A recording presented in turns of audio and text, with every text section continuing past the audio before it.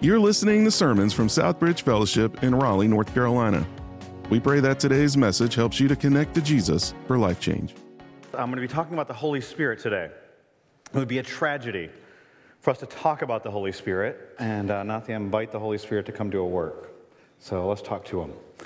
Father, we come before you as our Father in the name of your Son Jesus by the power of your Holy Spirit, and I ask your Holy Spirit to move and to work in our lives, in this church, in this room, online.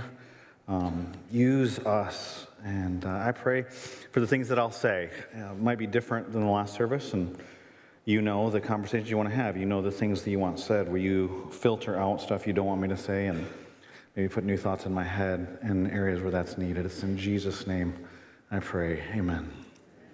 I don't know about you, but I hate to wait. Doesn't matter if it's in line, in traffic, on hold.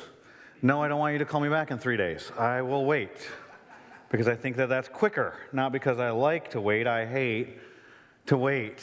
I did a little reading this week, and they've done studies to see how much we wait on average. And if you go to the doctor, on average, you'll wait 32 minutes. And so you can judge your doctor whether they're better or worse than average. TSA, when we're at the airport, about 28 minutes in line. You can elbow your spouse with this next one, because I don't know which one it is, husband or wife, but spouses typically wait for the other one to get ready about 21 minutes each time they're supposed to go somewhere. Somebody is doing better than average over here. On hold for customer service, on average, 13 hours annually. In traffic, obviously this depends on the city, 38 hours in traffic. This shakes out that in line we wait in our lifetimes about 6 months. So 6 months of our lives waiting in line. I had to wait in line at the self-checkout at Walmart the other day. You've been to Walmart? They've got like 9 million aisles. No one's ever manning any of them. Then the self-checkout, I haven't even been trained for this. There's a bunch of them, and there was only one opened. I got to know the guy next to me because we were standing there for so long. He owned a business. We were talking about life, and I said, "Are they understaffed?" And he goes, "I don't know." I was like, "We're the staff. I'm kidding." Anyway, so. All right. Sorry, that was a divergence. 43 days. 43 days on hold with customer service in our lives. Think about that. Over a month on hold. I think I've done that in a couple months before. Anyway, I don't know about you. Maybe you like to wait. Does anyone here like to wait? Is there anyone who intentionally picks the longest line wherever they go? Okay, so kind of. All right, there's a couple. It's strange. I love you. Fruit of the Spirit, I don't have yet. Anyway, let me ask you this. What are you waiting for in life? We start life 9 months in the womb. We start waiting. Some people are waiting for Mr. or Mrs. Right. Maybe you're waiting for a letter from that college you want to get into, waiting for test scores, waiting for the doctor to call, waiting for a good break, waiting for circumstances to change, waiting for, what are you waiting for? Many of you know that this past year I had some struggles with health, and by God's grace, thank you for so many of your prayers, I'm doing much better, not 100%, but about 80%, but around August last year, I started having problems. I didn't even know what they were or where they came from. I was in and out of the hospital 3 times total. The first time that I went to the hospital, they knew that I had diverticulitis and some other complications internally, but they didn't know what all of them were. And so my primary care doctor just started ordering a bunch of tests. He wanted me to get an abdominal scan and do a sleep study and ear, nose, and throat doctor and like all kinds of different things. And that was scheduled throughout a couple months. And so on my birthday, October 19th, go ahead and write that down for next year. October 19th. On October 19th, I had an abdominal scan. And throughout this time period, I'm like, good days, bad days. And October 19th was my birthday. I was like, I'm having a good day. I ran that morning and lifted weights and was feeling great and went and had this abdominal scan. About an hour later, I'm at Walmart. Again, there's a theme in my life. You see this? I'm at Walmart, walking around. And cell phone rings. It's my primary care doctor. So I'm like, oh, that's kind of cool. He's just calling me because he wasn't part of the scan. He says, where are you at? I didn't want him to judge me, so I didn't say where. But I said, I'm shopping. You can assume Target if you'd like. That is not where I go. But anyway, I said, I'm shopping. And so he says, well, how far are you from where you got the scan? I was like, not very far. He goes, I need you to go there get the disc that has the scan on it, and then take that to the emergency room. I'm like, I'm not a courier. Like, what are you talking about? I said, yeah, I don't really want to go to the emergency room. He goes, you need to go to the emergency room. You're leaking poison into your system right now. I said, yeah, I'm not going. And he looked at me like some of you just did, huh? He said, what do you mean you're not going? And I said, well, if I go to the emergency room, I'm going to have to wait for like 3 to 6 hours. People will be coughing on me. It's my birthday. Like, I'm going to go have food with my family. I'm not doing that. Like, I'm going to sit there and at some point wonder, would it have been better had I gotten shot? Because that guy just got rushed past me. Like, this is terrible. I hate to wait. He tried to convince me to go to the emergency room. I did not go. I said, well, if I had had the scan tomorrow, I feel fine today. If the scan was tomorrow, then tomorrow you'd tell me to go. I'll go tomorrow. He called in some extra medicine for me, and I went the next day, drove myself to the emergency room, and there's a theme in that, for those of you who've been around our church. And then when I get there, the long story short is the reason why I was there was I was supposed to see a specialist, and I couldn't get an appointment with a specialist for 2 weeks, and so going this route, they said, would get me to her faster. And so it's a Friday. She wasn't there on the weekend. Long story short, and I won't tell you all the details of that, maybe some other time, it was a terrible weekend at the hospital. Multiple, care plan change. It was no food, then crappy food, then you can have any food, but all their food's kind of crappy. And then it was kind of like that whole deal. And then they switch it back, and then they're confused, and doctor's not reading charts. My room flooded, like it was a nightmare. And so I'm just like, gotta make it through to Monday. Make it through to Monday, see the specialist. Monday comes. Lady comes in. I left her a note that I was tired of sitting in the flooded room, so I was down in the lobby. She said I couldn't read it because you have bad handwriting. I looked at her, I said, yeah, I have a doctorate too, and so you probably have bad handwriting also. I'm like, I'm not your snarkiness. I can out-snarky your snarky. And so here we go. And so then I said, I'm waiting to see the specialist. She goes, oh, she probably won't be until Wednesday or Thursday. I was like, no! I'm not waiting longer. So I went to, didn't plan it at the time, but ironic now that I look back at it, a waiting room to make a private call to another hospital and said, I'm having crappy service here. Can I see your specialist? They said, tomorrow at 12 or 2? 12, because I don't want to wait. I hate to wait. What about you? What are you waiting for? I've got great news for you today. If you're a follower of Jesus, and you want to know what's next for your life, the wait is over. The time is now, because the Holy Spirit is here. Amen? If you got your Bibles, Acts chapter 2, we're going to be looking at specifically the first 13 verses of Acts chapter 2. We'll be back in Acts chapter 2, Lord willing, next week as well.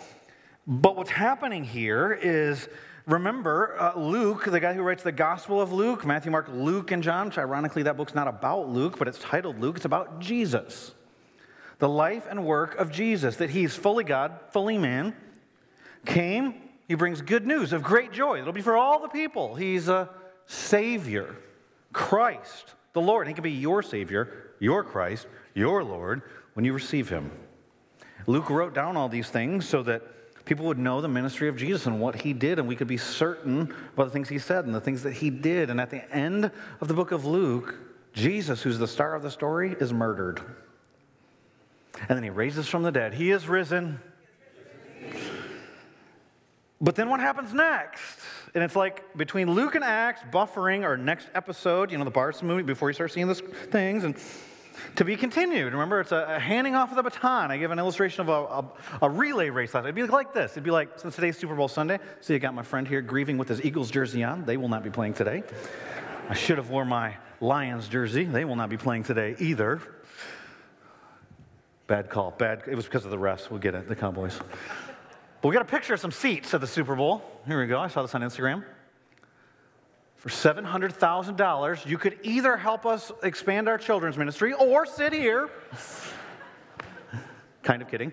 You could sit here at the Super Bowl. Can you imagine that you get those seats? Maybe you win them, so you didn't spend the money on them. Somebody gives those to you. You're sitting there, and you're watching the San Francisco 49ers play the Kansas City Swifts. And the Kansas City Swifts, Patrick Mahomes, he's throwing bombs. Travis Kelce catches a bomb, and you're sitting in that seat right there, boom. And he hands you the football afterwards. He's dancing, doing his thing. Girls are all excited and something. And then he gets hurt. Taylor Swift's crying Girls all across the nation are crying. They don't know what to do. Ratings go, it's all over. And Patrick Mahomes gets hurt. And the backup, who's that even? Backup gets hurt. So Andy Reid comes walking over. You remember when he coached the Eagles? He comes walking over, and you're sitting there in that seat. Hands you the balls like, you're up. You'd be like, I could critique this. I could tell when he made a bad decision. But the guys on the other side are 275 pounds. They run a 4.5 40, and they want to kill me. I'm not doing that. Can you imagine how the disciples felt when Jesus has been back for 40 days, and he goes, hey, I'm leaving, and you're up. He taught them, the gates of hell will not prevail against my church. What's a church? Ecclesia, the called out ones. You're the called out ones. You're going to do greater works than I've ever done. John chapter 14, verse 12, Jesus said to them, and you're up. What would you feel? But they had one job. Do you remember the job? Wait. Acts chapter 1, I'll read it to you to give us the context of chapter 2. On one occasion, so Luke's writing this account about what Jesus said to his disciples. He says, on one occasion, while he was eating, Jesus was eating with them, he gave them this command, do not leave Jerusalem, but wait for the gift my Father promised, which you've heard me speak about. Now, if you want to know what he's talking about, read on your own. We don't have time today. John chapter 14 through 16. Where Jesus promises the Holy Spirit is going to come. He's going to bring to mind truth. He's going to remind you of the truth. He'll be your helper, a comforter, a counselor. He talks a lot about the Holy Spirit as he's preparing them hours before his death. When they don't have the Holy Spirit, they've got one job. It's to, wait for the gift my Father has promised, which you've heard me speak about. For John baptized with water, but in a few days you'll be baptized with the Holy Spirit. Remember what happens next? They're like, well, let's talk about politics. Are you going to make Israel great again? And then do that. All right, what about dates and times? And Jesus is like, don't worry about that. Father's got that. Here's what you need to know. He said to them, verse 7, it's not for you to know the times or the dates, but instead, what are you supposed to do in the meantime? Okay, and then when the Holy Spirit comes, what's going to happen? For the Father is sent by his own authority, but here's what you do need to know. You want to know about times and dates. You want to know about politics. I got a bigger vision than just this nation. And I got a plan for you before the times and dates. But you will receive power, that's what you're waiting for, when the Holy Spirit comes on you, and you will be my witnesses in Jerusalem, different places, different types of people, different types of relationships, and in all Judea and Samaria and to the ends of the earth. Before that happens, one job, and you guys got it. Yeah, there's one of them that doesn't wait. We'll talk about that in just a minute. What are they waiting for? Holy Spirit. All right. So get this picture in your mind before I read this next part. Mary's there. Mary, the mother of Jesus. 120 faithful followers of Jesus. And so by American standards, our church is doing better than the church that Jesus had started. Because we measure by attendance. Which is a terrible way to measure, by the way. There's 120 of them. There's 120. Okay. We got more than that in this room for sure. 120. Imagine them. They're in this upper room. And they're doing what? All right, well, the wait's over in chapter 2. Look at this. When the day of Pentecost came, that is about 10 days after what happened in chapter 1, Jesus crucified at the Passover. About 7 weeks later, this takes place. 50 days. When the day of Pentecost came, they were all together in one place. Suddenly, a sound. So there's an audible sign, a sound like the blowing of a violent wind came from heaven and filled the whole house where they were sitting. There was a house for 120 people, big house. They saw what seemed to be, so they heard, audible sign, saw, visible sign. They saw what seemed to be, this is the best that Luke can do to describe what he's been given in the reports he's received as he's writing this orderly account. They saw what seemed to be tongues of fire that separated and came and rested on each one of them, all 120. All of them were, and you underline this, filled. Filled means to be influenced by, to be controlled by. They were under the power of the Holy Spirit. Kind of like you've heard maybe that person was filled with rage. The Bible compares being filled with the Spirit with being filled with alcohol, filled with jealousy, or maybe I'll give a positive one, filled with compassion. That means those things are controlling. They're influencing you. They were filled with the Holy Spirit and began to speak in other tongues as the Spirit enabled, key word. And so filled and enabled, key words there. Now, they were staying in Jerusalem, God-fearing Jews from every nation under heaven. Remember where the gospel is going to go? To the uttermost parts of the world. But there's people from every nation right here. When they heard this sound, a crowd came together in bewilderment, because each one heard in their own language being spoken. So hold up. This is different than 1 Corinthians 12, where there's ecstatic languages of tongues. This is a known language, but it wasn't known by the speaker. Look what it says next. They were utterly amazed and asked, "Aren't all these who are speaking Galileans? They don't know our dialect. Then how is it," verse 8, "that each of us hears them in our native language?" And then I think God listed these to make fun of me as I was preaching. Hard to read. Parthians, Medes, Elamites, residents of Mesopotamia. You couldn't say it either, Luke. He said residents. Anyway, Judea, Cappadocia, Pontus, and Asia. Phrygia? Yep, I've heard both. Pamphylia, Egypt, parts of Libya near Cyrene. Visitors from Rome. Both Jews and converts to Judaism. Cretans and Arabs. We hear them declaring the wonders of God. There's 120 of them. They're declaring in their native tongues. These Galileans are saying to the native tongues of the other people from Rome and Arabs and Cretans, all these different people, some were amazed and perplexed and asked one another, "What does this mean?" Some, however, made fun of them and said they had too much to drink, too much wine. It's 9 o'clock in the morning. Peter's about to tell them. This is the beginning of a movement. I will argue and even if you take away all the spiritual, the greatest movement in human history, the church.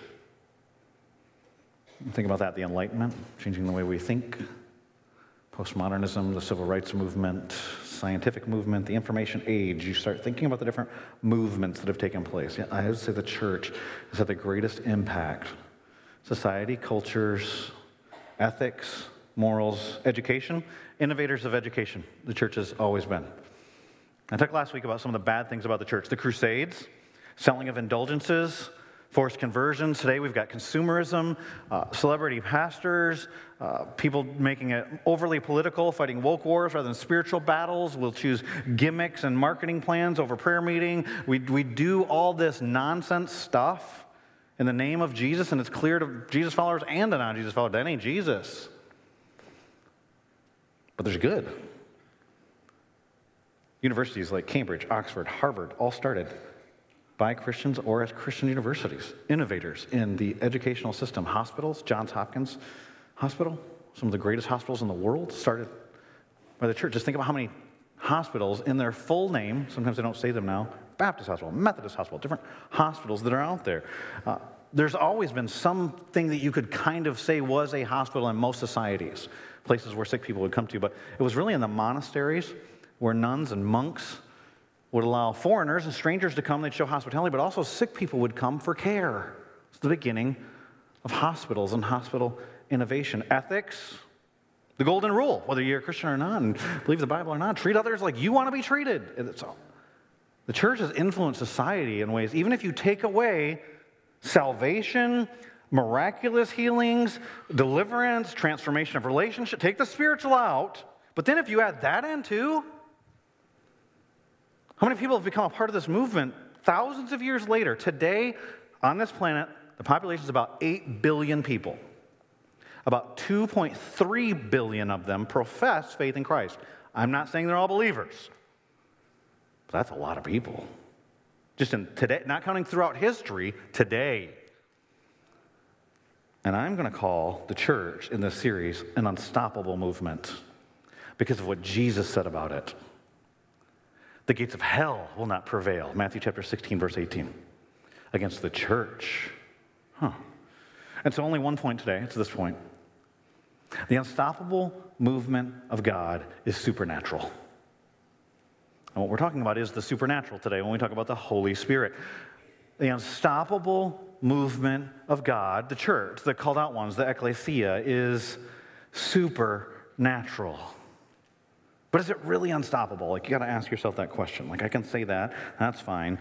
He can talk, do his thing, whatever, let's go get lunch. Here's the deal. When you start looking at the church in America, you could argue it's being stopped. Or we're even most of our problems are self-inflicted. So we're stopping ourselves. The gates of hell will not prevail, but maybe we can stop it.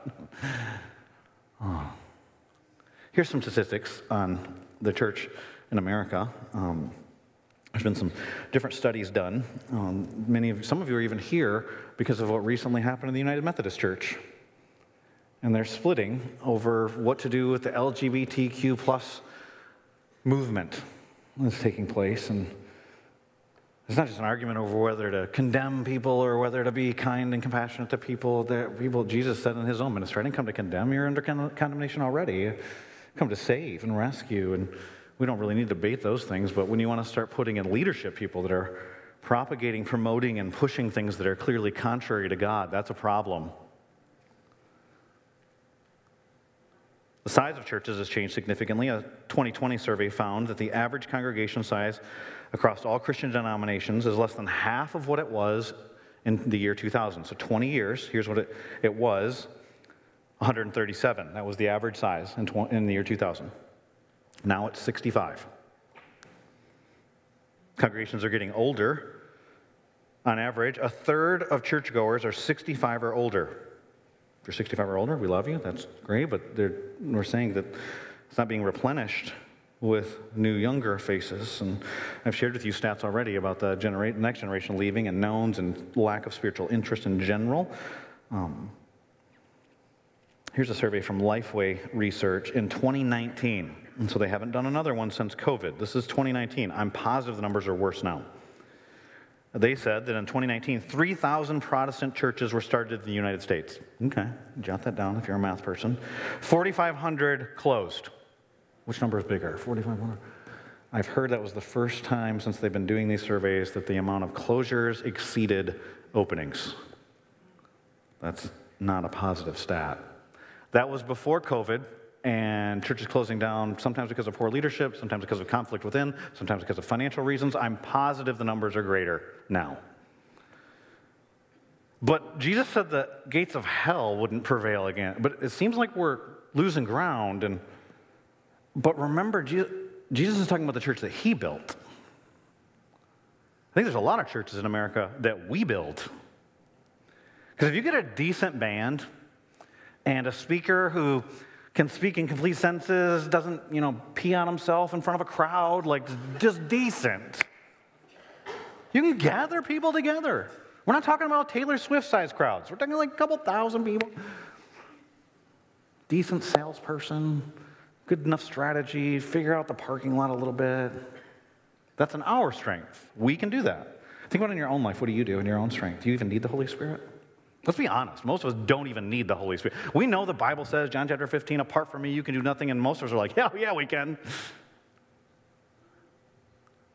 But you can't do anything that matters for eternity. You need supernatural empowerment, so why would we even try? And that's what's happening in this passage, is they're receiving this supernatural empowerment to be this unstoppable movement. Don't forget, though, Acts chapter 2, as we talk about a vision for the future, that Acts chapter 2 is not the vision for the future. This is the foundation from the beginning. This is looking to the past. And we're not trying to just make the church great again like it was back in the day. The vision's greater than what we see in Acts chapter 2. Think about what a vision is. We talked about it last week. JFK and MLK and Abe Lincoln and all those different, Apple, I talked to you about that. But remember, it's a picture of the preferred future. And I know 65% of people are visual learners, and so it'd be like this. If you went to our church website and you saw our pastors, which if you go to the staff and leadership section, there'll be pictures like these. Pictures are actually taken from our church website. There you go. What will we look like in the future, I wondered. And so I asked our tech guys to do that for us, and they give us that. I said, whoa, but I want to illustrate preferred future. Can you make me something for that? So we've got this here. Boom. I guess I'll be a chef. I don't know. Post Malone will be leading worship. DJ has, maybe the goggle price will go down. Pastor John, those arms, wow. That is something. He-Man, he's got going there. And so, see, a vision always starts with a problem. And there's a plan, then a preferred future. If you want a vision for the church, look what the Apostle John says. In the book of Revelation, chapter 7, he says this. This is the future. He gives us a glimpse into heaven. He says, after this I looked, and there before me was a great multitude that no one could count. There's no number for this. From every nation, tribe, people, and language, standing before the throne and Jesus is the Lamb. And they're singing, and they're excited. And the Spirit's moving. It's supernatural what's taking place. How does that happen? The Holy Spirit. It starts in Acts chapter 2, verse 4.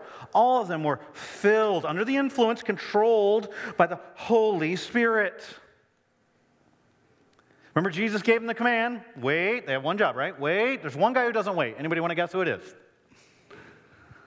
It's not Philip. Remember, Philip's the guy that he talks about, how are we going to feed 5,000 people? And Philip's a nerd. Like, he tries to calculate it. Pulls his abacus out, gets the thing going. Half a year's wages, we wouldn't have enough to give everybody one bite. This kind of thing. He's there, and it's not Philip. He's over there still trying to count. How are we going to get from Jerusalem to Judea? He's doing his thing over there. And one job, what is it? But Peter stands up. All right, we got to replace Judas. I don't think that Peter was studying the book of Joel during those 10 days. I don't know that. The Bible doesn't say. But he's a man of action. And he's getting his mouth before his brain. I can identify with Peter. And so Peter starts going. Sometimes I get home from church and my wife's like, I can't believe you said that. I was like, I said that? Oh, oops. Peter gets up and he's like, let's replace him. And he replaces him with a guy, Matthias, who we never hear about in the Bible again or in history again. So some people say that was a mistake. We don't know. The Bible doesn't clearly say. And then later, there's a guy named Saul who becomes Paul, and he says, I'm an apostle, but not one naturally born, because he didn't walk with Jesus like the other guys did before. Instead, he was trying to kill followers of Jesus and imprison them, but the Holy Spirit struck him as he was in the process of doing that, and God spoke to him, and then he gave tragedy into his life as he was blinded, and then by the power of the Holy Spirit, his eyes were opened, and many of us need the Holy Spirit to open our eyes. As we talk about the Holy Spirit, before he even give us some of the things that he empowers us for, I recognize that we all have different backgrounds, and when I say Holy Spirit, some of you get scared, some of you are excited. It's like it's about time we're getting to the good stuff. Some of you, charismatic maybe. Well, there we go. At least wanna be. You're in the back, so maybe you're a Baptist who wants to be a charismatic. I don't know. Love you. We got all kinds of different backgrounds. Last week, I was talking to staff members, and we had about 17, 18 staff members, and we do on a weekly basis just get together and how are we seeing God work? What's he doing in our church? It doesn't have to be on a Sunday. It can be on a Tuesday, like whatever's going on. And so we're talking, and one of them shares that she's got a relative. She's been wanting to come to small group with her for a long time, and finally came, and then afterwards, her relative's Catholic, said, is that a group for recovering Catholics? Oh, my. So some of you, that's your background. Some of you are Baptists and Methodists and different things. Some of you are hoping it's like, oh, we're going to talk about the Holy Spirit, but please tell me he doesn't do anything today. That's right.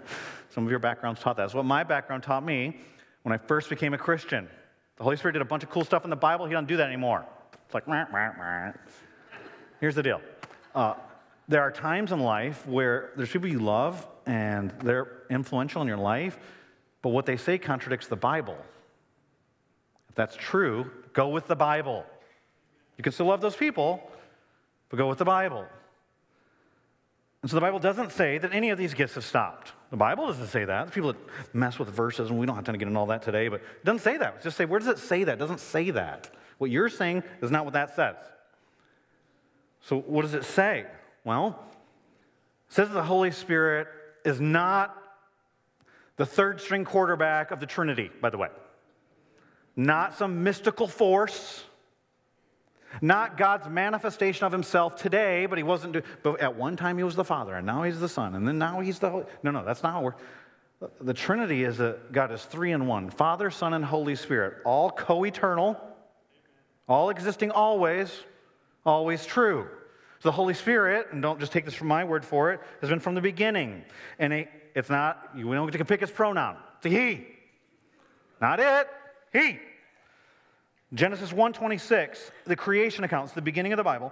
God's creating, and God said, let us, it's Father, Son, and Holy Spirit, make mankind in our image. David, one of my favorite psalms, says in Psalm 139, gives divine characteristics to the Holy Spirit. Where can I go from your Spirit? Where can I flee from your presence? If I go to the heavens, you are there. If I make my bed in the depths, you are there. He's omnipresent.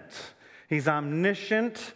We read in the New Testament in 1 Corinthians chapter 2, there are things God has revealed to us by His Spirit. The Spirit searches all things, even the deep things of God. For who knows a person's thoughts except their own spirit within them? In the same way, no one knows the thoughts of God except by the Spirit, that's the Holy Spirit, of God. We have a relationship. How is your relationship? Do you trust? How are you relating with the Holy Spirit? Because you can grieve the Holy Spirit with your sin. That's in Ephesians chapter 5, I believe it's verse 18. You can lie to the Holy Spirit, Acts chapter 5, if you keep going in the book of Acts, when Peter is leading in the church, and there's this couple, Ananias and Sapphira, they give a big gift to the church, and then they could have just given the gift, and it was a huge blessing, but then they lied and said it was everything from the sale, something they had sold, and he said, why'd you lie to the Holy Spirit? And then they died. Whoa, that's supernatural. And probably why, at the end of the book, or at the end of chapter 5, there's people that are hesitant, they're amazed at what's happening in the church, but they don't want to join. Now today, like if after the service, you're like, I'm new to the church, and I'm interested in being a member. You go to the next steps classes, or there's like a pastor meet and greet, and I meet you, and people ask like, well, what happens if I become a member? And what people want to know is, what do I get? Special privileges? Is there like extra teaching? Like, is there other resources? Can I lead the handbell choir? We don't have that. If I say we're not going to have it, then the Holy Spirit will be like, I'll watch this. So I won't do that. Anyway. What is the extra benefit? Because we treat it like it's a subscription or a gym membership or a country club membership. No, being a member, what they didn't want to join is I don't want to join part of that movement, identify with those people, live as family with them, be held accountable with one another, because I might get killed. Now we get extra benefits, and so that's a problem in the church. Maybe we should change it. I don't know. Maybe we shouldn't call it membership. I don't know what we call it, but you look here and you see that the Holy Spirit's personal, the Holy Spirit's divine, the Holy Spirit is a He, and He does a lot of stuff. We don't have time to cover all of it today. Counsels, comforts, the whole world convicts of sin. Is the only way that you are saved. Titus 3:5 gives new life, redemption, guides us to truth, is the author of Scripture, 2 Peter chapter 2. But today we're talking about He empowers us. That's our source of power, is the Holy Spirit. You will receive power, Acts 1:8, when the Holy Spirit comes on you. Okay, and that's what's happening in chapter 2. And they were all filled with the Holy Spirit. Now, let's be honest, we don't, for most of what we do in the church, don't need the Holy Spirit. We don't need the Holy Spirit to gather. We don't need the Holy Spirit to teach. We don't need it for a social. We don't need it for a lot of stuff. A.W. Tozer said it like this: if God were to take the Holy Spirit out of this world, much of what we're doing in our churches would go right on, and nobody would know the difference. I do not believe in a repetition of Pentecost, he goes on to say, but I do believe in perpetuation. The power continues. Acts 1:8, you will receive power. We don't need the Holy Spirit to put together a little company with a Jesus title on the front of it and run it like a business and say Jesus stuff. But for lives to be changed, for real transformation, for healings, for marriages to be reconciled, for salvation, this is supernatural. So what does He empower? We see in this passage, He empowers there's about 5 things that I'm going to mention. I will not preach them all like they're a full point here for the sake of time, but supernatural risk. Think about what Peter does here. There are 2 responses to them having these audible wind comes into the house, visible fire on their heads, then they're speaking in languages they haven't been trained to speak. Is that the sign that you are filled with the Holy Spirit? It's a sign. Now, if you read 1 Corinthians 12, we read that not everyone has that gift. It is a gift. It does continue, but there are other signs, and I encourage you on your own, read the book of Acts and just underline every time it says they were filled with the Holy Spirit and what? So the next thing is a sign. And spoke boldly, and filled with joy, and prayed, and okay, look at that when you go through here, because those are signs. But don't be drunk with wine, be filled with the Spirit. They're filled with the Spirit. And it said, remember, I read this to you already. Some of them were wondering, verse 12, amazed and perplexed, they asked one another, what does this mean? Some, however, made fun of them. They had too much to drink. Okay, so some are curious, some are judgmental. I would challenge you with the famous soccer coach, Ted Lasso, be curious, not judgmental. You can look up his team, too. Maybe you get tickets to one of the games. Anyway. In the midst of the mockery, Peter steps up and starts preaching from the book of Joel. 3,000 people are saved that day, not just by the results. But you might say, well, that's natural for Peter. Like when the message of the church or evangelicalism or somehow something you identify with is being mocked, what is natural for you to do? It's natural to deny association, or that's not part, at least not that part. Oh, I agree with you. That's not what Peter does. Peter stands up and says, you guys killed Jesus. God rose him from the dead. And he preaches about the outpouring of the Holy Spirit from the prophet Joel. And he preaches about what David says. And he says, but Jesus is greater than David. And he was resurrected from the dead. And God, he's the Christ. You're talking about my Lord. That's supernatural. Say, well, but Peter's always stepping up and talking, even when he's not supposed to. That's right. And sometimes it's natural, sometimes it's supernatural. This is supernatural. How do we know? We don't have time to unpack this either, but in 1 Corinthians, we're told about the natural person. What we naturally do, we don't discern spiritual things naturally. That's a supernatural work. Doesn't mean we can't learn information. We can't really know God. It says here, 1 Corinthians chapter 2, verse 13 and 14, so you know I'm not making this up. And we impart this in words, not taught by human wisdom, but taught by the Spirit, interpreting spiritual truths to those who are spiritual. The natural person, so here's what the natural person is like, does not accept the things of the Spirit of God, for they are folly to him, and he's not able to understand them. He's incapable. It's impossible apart from a supernatural work, because they're spiritually discerned. Okay, so look at Peter, and we see him throughout the Gospels, and he's oftentimes saying stuff he shouldn't be saying, but sometimes he says stuff supernaturally. I quoted to you Matthew chapter 16, verse 18 already. The gates of hell will not, on this rock, Peter, I'll build my church, but gates of hell will not prevail against it. Well, in that chapter as well, there's an encounter that Jesus has with the disciples where Jesus is walking with them. They go into Caesarea Philippi. If you've ever been there, some of you have traveled with me and my wife to Israel, and you go, it's a beautiful place, but what it's known for is awful. It's a place of tremendous idolatry. There's a big cave, and there's water flowing into the cave, and there would be unspeakable sacrifices thrown into that water. People doing things I couldn't say from this pulpit to animals out there, outside of it. And if I took a group of guys there and was like, oh, I'm mentoring them, it's good, you guys would be like, you can't be my pastor anymore because I'm canceling you. Like, I don't want you going to those places. Jesus took his guys there. And that's where he says, the gates of hell will not prevail against my church. Interesting. Earlier, he asked them this question. Who do people say that I am? What are the stats on me? What are the opinion polls? Oh, am I going to get elected? What's going on? Some say you're Elijah. Some say you're one of the prophets. Some say John the Baptist. Some say, who do you say that I am? And then Peter, spokesperson for the group. You're the one that's been promised for thousands of years that's going to rescue us from our sins, deliver us. He says it's succinctly, and he says, you are the Christ. And Jesus says, that's supernatural. That's from God. 2 minutes later, Jesus is telling them he's going to die. He's going to be killed, handed over to the chief priests, teachers of the law, the elders. Peter goes, no, not you. He goes, get behind me, Satan. Hold up. I just spoke from the Father.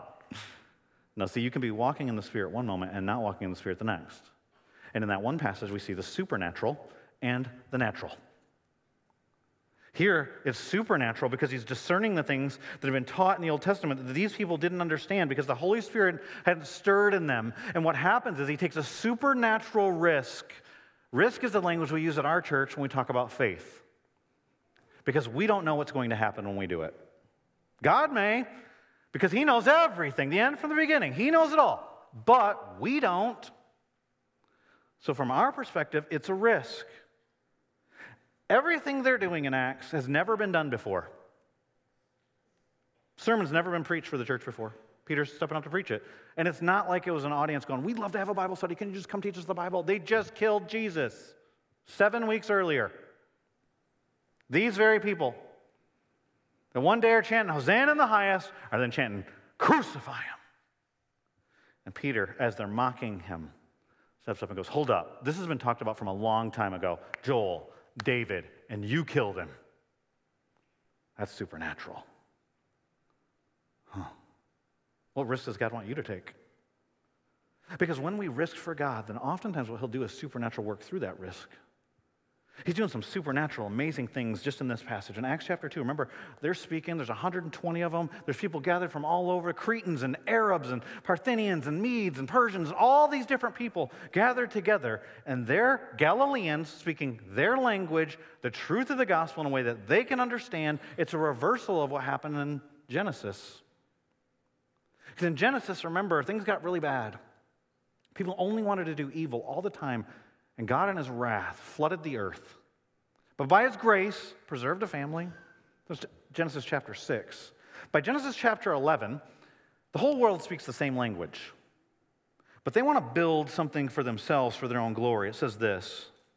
Then they said, come, let us build ourselves a city with a tower that reaches to the heavens, so that we may make a name for ourselves, for their own glory. They want to steal God's glory. Otherwise, we'll be scattered, this is their fear, we'll be scattered over the face of the whole earth. So God brings judgment on them because he's angry that they're trying to do everything for their own glory, build their own kingdom and their own strength. And so he scatters them across the world and gives them different languages. It says it like this. God saying, come, here's the Trinity, let us go down and confuse their language, so they will not understand each other. So the Lord scattered them, the very thing they were afraid of, from there all over the earth.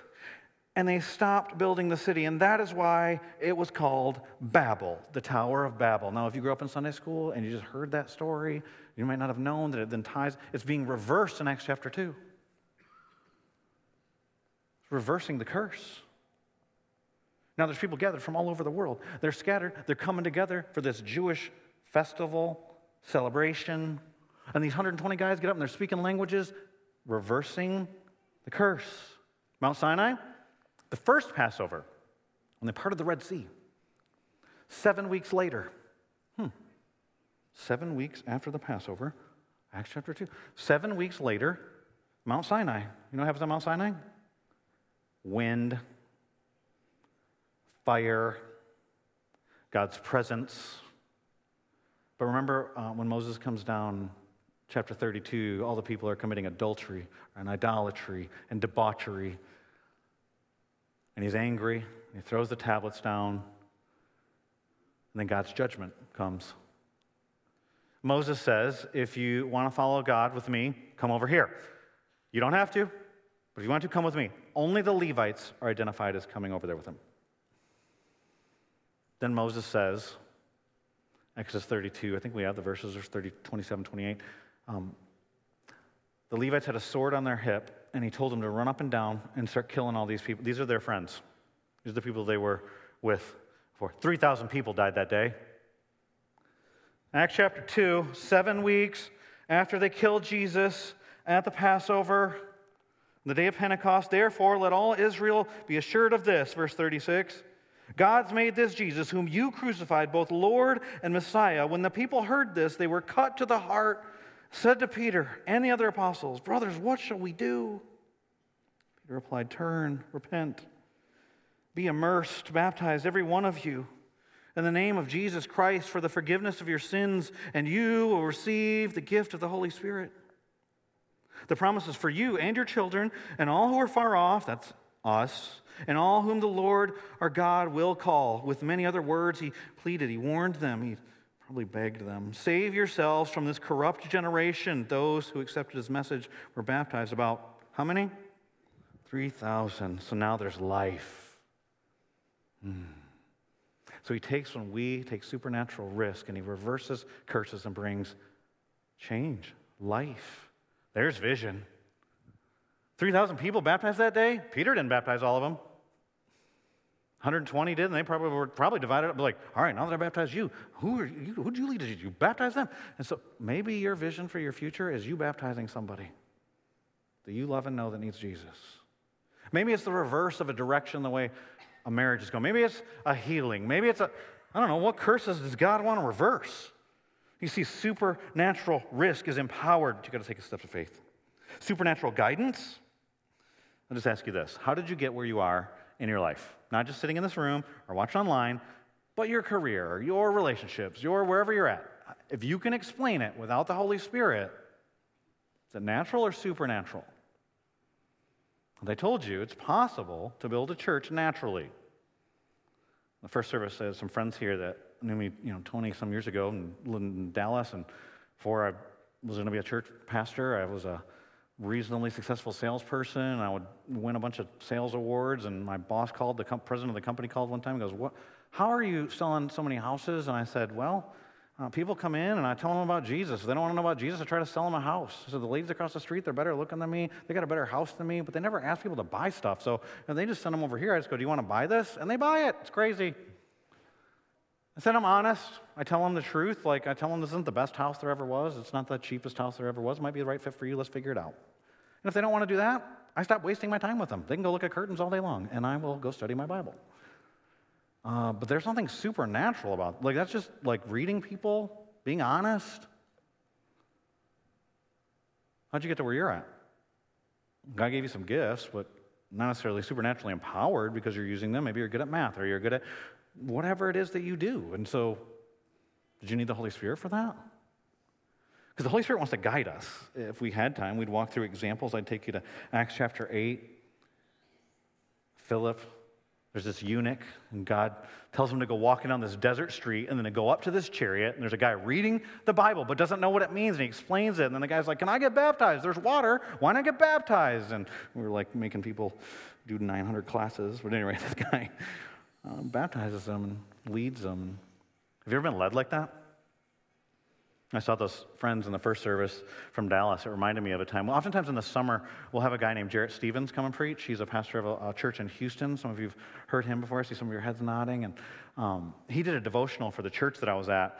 The church had hundreds of people on staff. And so he came, and he was talking about listening to God. And after it was done, I'm a seminary student. I have tons of money. I like to buy food in quantity at that time rather than quality. And so I went to Taco Bell. This is pre-inflation right now, by the way. So you can buy like 9,000 tacos for $1. And I was inside. They actually let me come inside. So I was inside. I'd have to like order through some app. Anyway, weird stuff going on at Taco Bell now, other than blue soda. But anyway, I ordered way more food than I needed. And I actually thought it as soon as I ordered it. I was like, why did I order it? It's like, I'll take one of those. Oh, that sounds good. It'll be $4. Okay, there you go. Like, what am I going to do with this pizza? No, what is it even? And so I got this bag of food. I'm walking out. I'm into the parking lot, and I see out of the peripheral vision this guy that's sitting there, and I hear God say, go give him your food. I'm like, that's weird. I'm not doing that. But he just said, like, listen to God. I'm like, but I don't usually hear him speak. Like, what in the world's happening? The guy's I'm like reasoning with God. He's in a restaurant. He doesn't need my food. So then I kind of like slow kind of obedient step. I'll just go inside, all right? I'll just go back inside. Go back inside. Then I see the guy, and I'm like, well, he's kind of disheveled. It looks like he might be homeless. I was like, I'm not going to go talk to him because that's weird, but I'll walk by him. Walk by him. I see, when I get to the table, I didn't do anything special. You'd have done what I did. Because the guy's sitting, he's eating hot sauce packets. Homeless guy. And I just said, hey, man, I bought way too much food. Can I just give it to you? The Holy Spirit directed in that. But how many times do I not hear him? See, the reality is I think there's a lot of lost Christians. Lost found people. Isn't that kind of funny? I went to visit a friend in the hospital the other day. Is at the hospital my wife works at, Big Wake, over on New Bern Avenue. And typical procedure as a pastor, you walk up to the here's what I'm looking for, where do I go? And I thought, I want to see my wife that day too. And so I decided I was going to see her, but she was in a special conference, and I had to find this place I'd never heard of. And I asked the lady, hey, how do I get to Andrews Hall? I think it was called Andrews Conference Center. And they tell me, I'm thinking, yeah, give me the map. Whatever, I've been here before. I'll figure it out. I know where the cafeteria and elevators are, so that'll center me. I thought I'd be there for 20 minutes. 2 hours later, I'm in the PT department, physical therapy. I'm like, I didn't know they had a gym here. There's a gym, anyway. And I see this guy, and I thought to myself, well, even if I get, it's only 4 corners, right? And so if I, fourth try, I'm going to find, no, there's more than 4 corners in this hospital, FYI. So I'm in the PT area, and I walk up to this guy, and I said, hey, I'm looking for the, but I could sense, like I thought, it's just around the corner. I know it's like, I just got to see the name on the door, Andrews Hall. And then I got to be close. I go to this guy. I said, excuse me, sir, you know where Andrews Hall is? And he looked just like Ben Affleck in this picture when I said that. Oh. He seriously went, whew, like, how am I going to tell you how to get there? He goes, all right, so you go back to the main hospital. I was like, whoa, I left the hospital? How did this happen? Gave me these directions.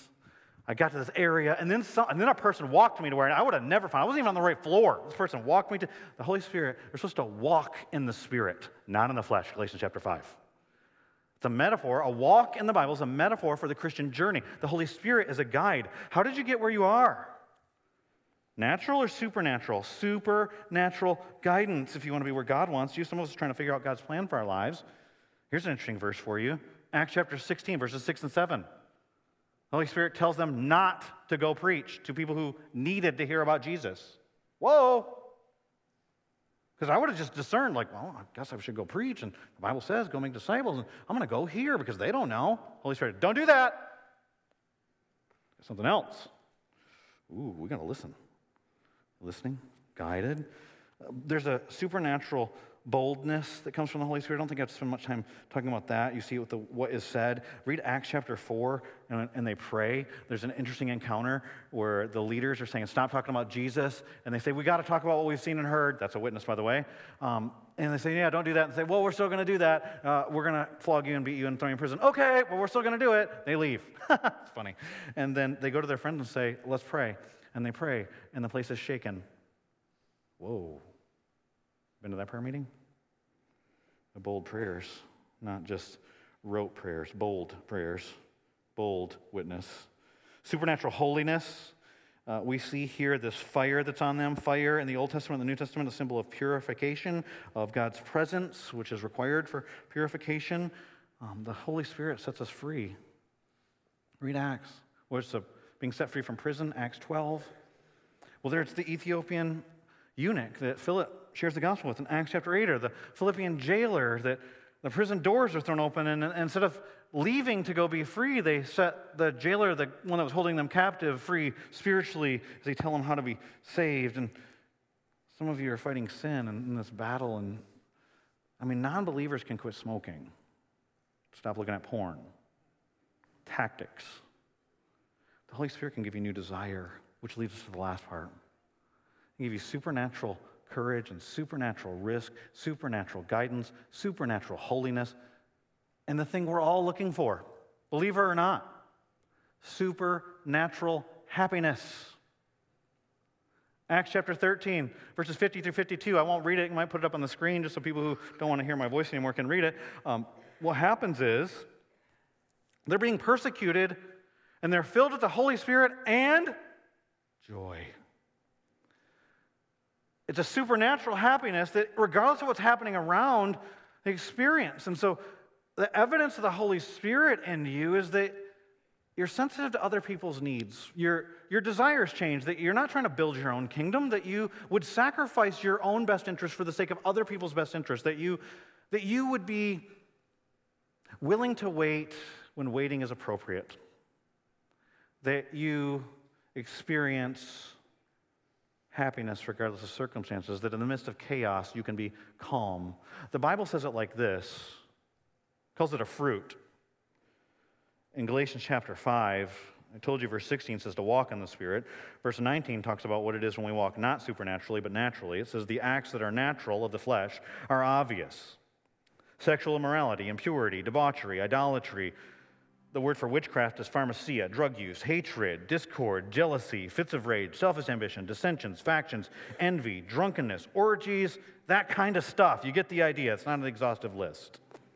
I warn you, as I did before, those who live like this will not inherit the kingdom of God, but that's natural. Here's what's supernatural. The fruit not plural. Here's the evidences of this one thing being true in you, that the Spirit of God is indwelling you, that you're being filled, that you are walking. This love. Oh, by the way, that's a desire to lay down your best interest for somebody else's. Joy, deep felt, untouchable happiness. Peace, that's a calmness amidst chaos. I just use different words. Forbearance, ability to wait when waiting's appropriate. Kindness, goodness. How about this? Faithfulness. A lot of small steps in the same direction over a long period of time. Gentleness, a responsiveness to other people's needs. Self-control. Who can control even the tongue?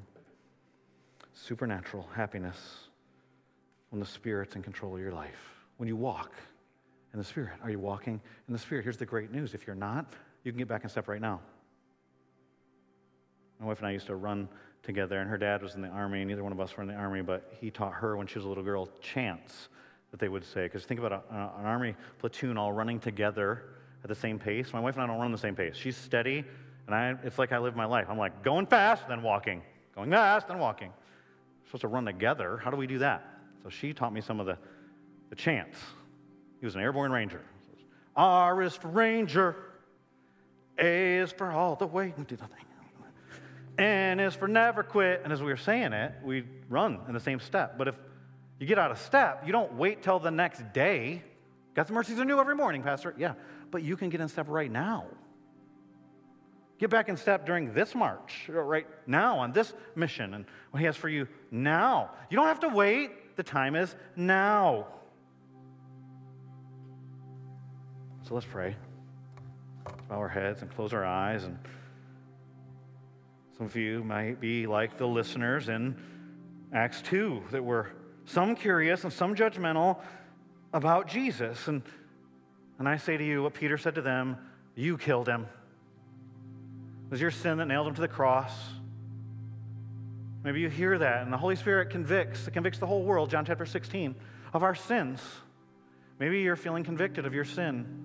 But before you run to shame and guilt and hide and don't want anyone to know, what if you confess that sin to the one who already knows, Jesus, who is the Savior of the world, the Lord, the Christ, and you ask Him to be your Savior, your Lord, and your Christ. The Bible says that you will be forgiven, and that the Holy Spirit, Titus 3:5, will wash you of your sins and cleanse you and give you, like these 3,000 people experience, new life right now. Online, in this room, if you need that, talk to Him right now. But there's probably hundreds of conversations going on. There's other things. Maybe you need to be set free. Maybe you've been out of step with the Spirit. You need to, like running in a platoon, get back in step. Right now, walk in the Spirit. Maybe you're like Peter, one moment doing great, next moment not doing well. Get back. It's a battle. As for the supernatural empowering, searching God's will for your life, why would you do that without the Holy Spirit? Need healing, freedom from a sin that's caught you or bound you, or maybe it's secret and no one can even see it. It's the way you think about others or something else that's happened. It's the vision He wants to give you as He guides you in the future. The face of the person He wants you to baptize, the relationship to be reconciled, the forgiveness that needs to happen, the healing from your own hurt. Father, will you please move and work in ways beyond what I could ever ask or imagine. Show us the height, the depth, the length, the width of your love. Help us to be filled with the fullness of you, your Holy Spirit. Control us, guide us.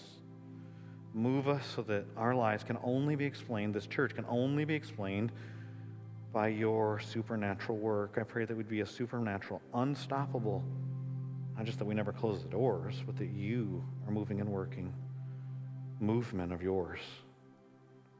Help us to enjoy you through your Spirit. In the name of Jesus, I pray.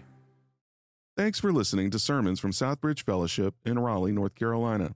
If you have a question about the message you just heard, email us at info@sfchurch.com. For additional resources or service information, visit us at sfchurch.com.